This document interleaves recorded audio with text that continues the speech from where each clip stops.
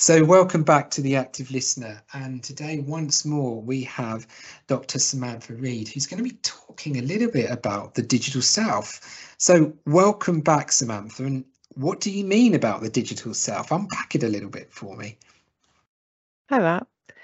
So my PhD research concentrated on looking at this idea of people having a digital self, which is a representation of themselves online.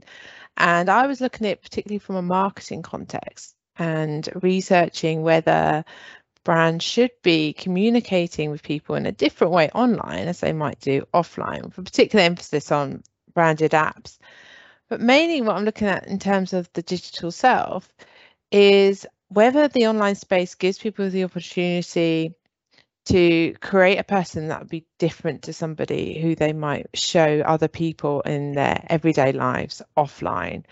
And this fascinates me because we can basically have multiple versions of the self offline and online and in different contexts. And that can be both freeing for somebody, but also a challenge when having to kind of manage that in terms of how you're representing yourself online and how others people are responding to that. So I guess really when we're talking about a digital self, what's real? Is there, a part that people are freer to be who they really are online, or is there something about who they would like to be and they're projecting online? What are your thoughts about that? Part of my research looked at the way that we construct the self in terms of the actual self, so that person that you are now, how you see yourself in everyday life, and this ideal self, this person that you'd like to be in the future, sort of person you aspire to be. So what the digital space does is it gives us an opportunity to maybe move towards that ideal self, because you're able to now access different groups or different brands or different people to move towards that ideal self. So it might be, for example, that you see yourself driving a Ferrari, and although you can't afford a Ferrari, your actual self can't live that dream, you could follow them online, you can interact with them online, and you can start to form a relationship with the brand in the hope that in the next 10 20 years that you could own a Ferrari. So from a branding perspective, it kind of allows us to move towards that. But it might also be in terms of your own social self. Perhaps you want to be more kind of confident, or you want to show a part of yourself in your offline life, in your kind of walking around life, but you can't do that. But through forums online, you can interact with other people who might be going through something the same as you, or had this same part of them that you wish that you could talk about more. And so in that way, you can be more authentic to who you are, and but also move towards that ideal self in a more anonymous way sometimes as well. I'm just wondering, what is the connection between a company achieving sales and engaging with people that may or may not ever be able to in reality buy that fancy car? It depends on the company itself and yeah, who the target market is, and whether they are looking for that aspirational market who could potentially achieve that, or from a PR's perspective, whether this connection could form greater public relations in terms of that positive brand image. But yeah, it wouldn't necessarily be in their benefit if you could, yeah, but you're targeting towards people that are never going to be able to afford that. But in the future, they could be potential customers, and it's kind of it's only really one part of their overall strategy. So I think that part is kind of going under the radar. It might not be something that they're purposely doing. It could just be something that people are doing in that digital space. But where brands are finding their target market is connecting with them in that way, that gives them a huge opportunity to have more kind of two-way conversation. So rather than just advertising to somebody in a traditional form where they could give no feedback, what something that social media is allowing us to do is to start those brand conversations and form more intense brand relationships. So it depends really on what the company is. You've done this research and you were looking at people's engagement. What did you conclude from doing that? So what I was particularly looking at was about branded apps. So apps that have a predominant brand logo or a brand name led by a brand. And I was researching whether people were downloading apps that were connected to their actual self or their ideal self, and how that affected their engagement level and how much they used that particular app. And what I found were there were this smaller group of people who would have an app on their phone that they didn't really use necessarily. They use now and again, but it was there because it was a kind of comfort to them because that brand became part of who they were. So we call this brand engagement and self-concept. It's about they saw that brand being as part of them, whether that was their actual ideal self.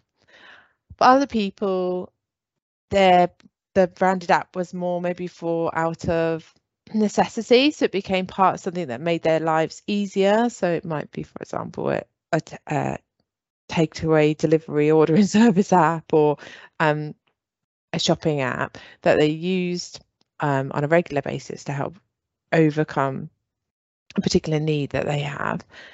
And then for another group of people, they downloaded an app originally that they saw being close to who they were. So it might be a fashion brand, for example, that they could see themselves being similar to this imagined brand personality they had. But then over time, the time that I studied them, they then deleted that because then they found actually, no, that brand isn't like who I am and I don't really want to be associated with that brand. So they would delete the app. There might be that there was one particular instance where there was a PR scandal around this particular fashion brand. So the person then deleted because they just didn't trust that brand anymore. And what was interesting about the particular research is the reason I looked at branded apps is because they're on your phone. So you take that everywhere you go and it's very personal to you and isn't something we tend to show people. Whereas usually we would maybe show other people our brands through the clothes we're wearing or from the particular brand of phone that you have or the car you drive, but the apps are very, very personal to you. So it's interesting to look at how people were navigating those brand relationships when they weren't actively involving others.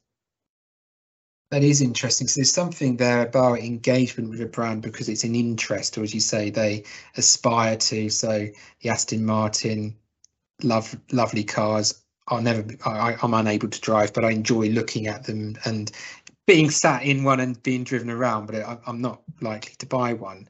But then there's the practical side of like, well, you've got Uber or something where is that really a brand, but there's something practical there. You're using it to purchase the items or whatever it is.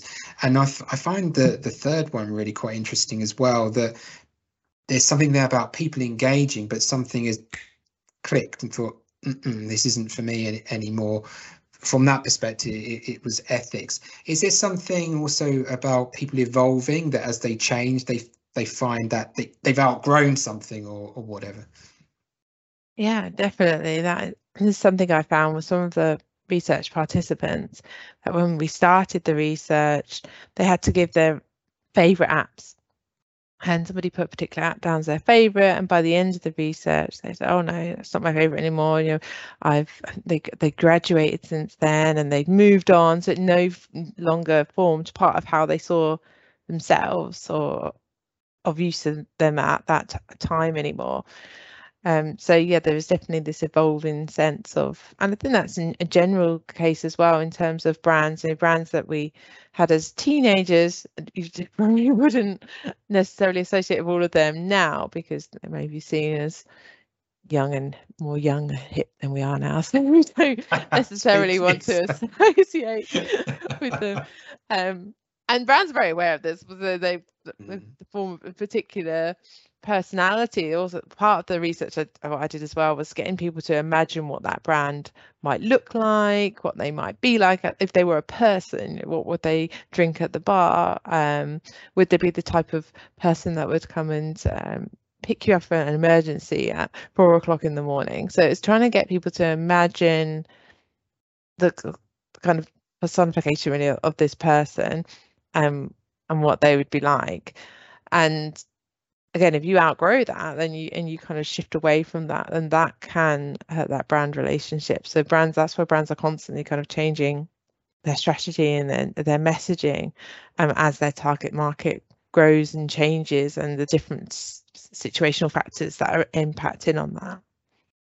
That's fascinating. So it's slightly off piece, but in regards to marketing and sort of identifying your niche or your market of people, how do you go about that without, I'd imagine there's possibility there to really play into stereotypes. So how do you go about identifying people, and so what's the process? The part of it is looking at trends and see these things.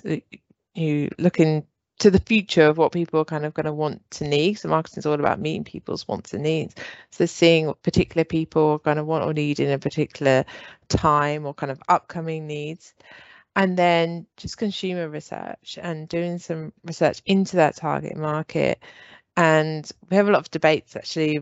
In my role as a lecturer, and I'm teaching marketing students about how do we create that perfect customer, and are they genderless now, and should we be putting them in a particular age category? And it depends on what it is and who you're particularly trying to define, but envisaging that person's values. So looking at the target audience, what they value, what's important to them in their lives, how is this brand or this product or this service going to overcome a particular problem or issue or a particular need that they might have. So it's really getting into the intricacies of people and the typical things that people might want to need, and then taking that into a kind of research setting and seeing whether what you're offering does match that before it kind of goes mainstream. So how much of marketing is about influencing and how much is about responding to? Because you're identifying what people want, but how much is also about, well, you have a product and you want them to want it, so I'm going to convince you need to buy it. How does that work? This is again another interesting debate there about whether we are influencing people through marketing communications, but ultimately that product or that service has been designed around, well, it should do now in terms of customers' needs. It's kind of customer led, and then it's about communicating with customers that you know they've got this need, and that you can overcome that. So I wouldn't so much say it's influencing, it's more kind of bringing about those conversations and getting people to kind of maybe realize if they've got a particular need or want. But of course, we also know that people are social animals, and we respond to other people as well. So you see your friends got something and then you think, oh, I want one of those. So we know that within marketing. So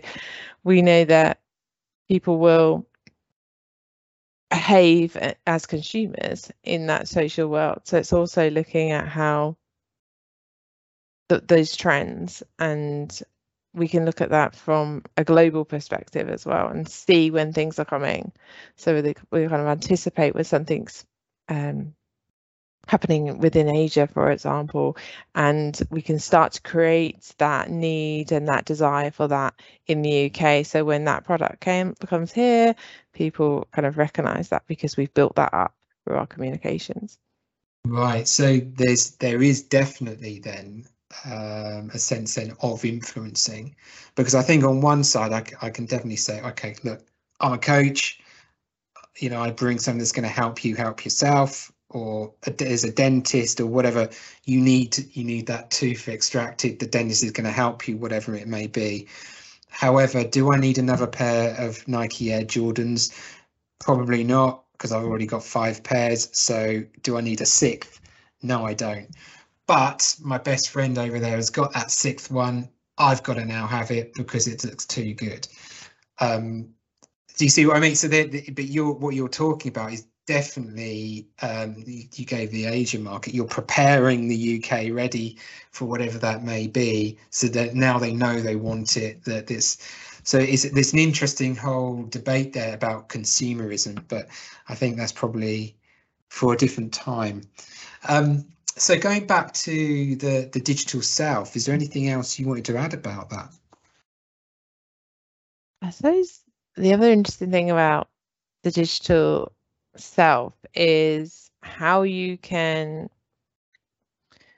kind of adapt that in different situations. So in terms of online gaming, for example, there's a whole load of research there in terms of whether people are creating these kind of characters for themselves within a gaming world and how they might interact with other people's digital selves. And what I'm really interested in researching next is what that means offline, in terms of if you've got this persona online, you're interacting with people, then what is your offline self doing? So that kind of, if there's a particular disconnect, what that means for people's kind of well-being, and kind of if you're having to maintain this different multiple selves out there. I mean, especially now, because there isn't really a line anymore between offline and online. We carry around the internet everywhere we go. We're all wearing devices that are constantly connected to the digital world. So I think it can be a challenge, particularly for younger people who've grown up with this. How would we navigate that? Yeah, it sounds like there's something there about maybe not fully accepting who you are, and so having to live in this sort of virtual reality of being who you'd like to be, but you don't feel you're that. So the digital world enables you to be that very thing. How do you interact with the digital world? Do you have a different persona online as you do in reality?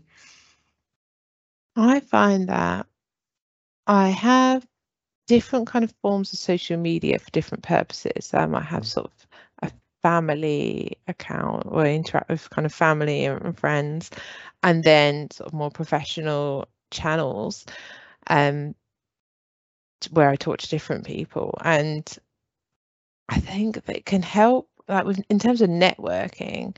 Social media is probably where I sort of use that most from a professional capacity. So I don't tend to, I don't think, sort of create any kind of digital self, because I'm quite a private person anyway. So I use it more for networking or just learning from others, and I just read and listen to a lot of things that other people talk about.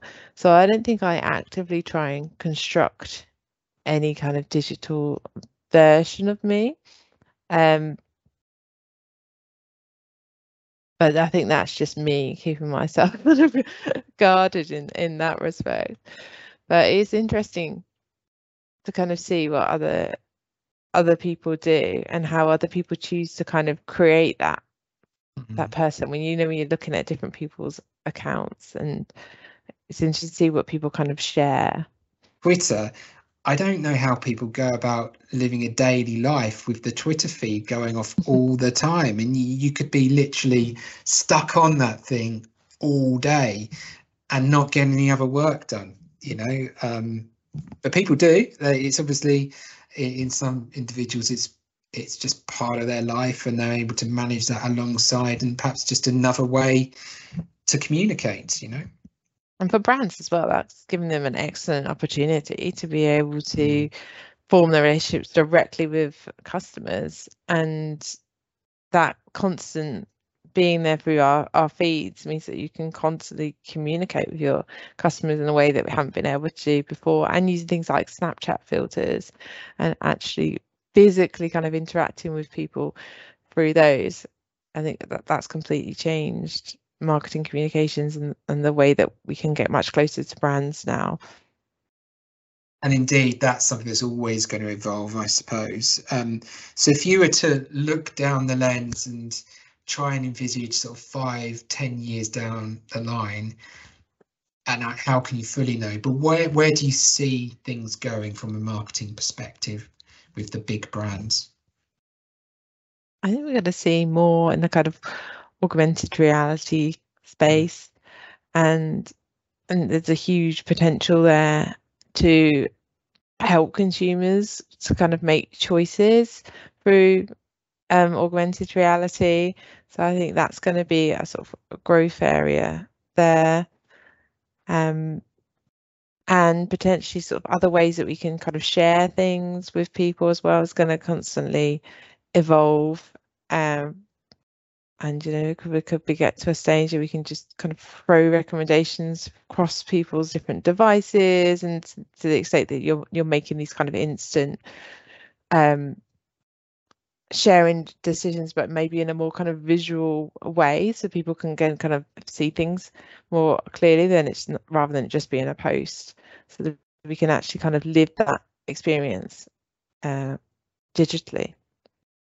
So give me an example. What could that look like?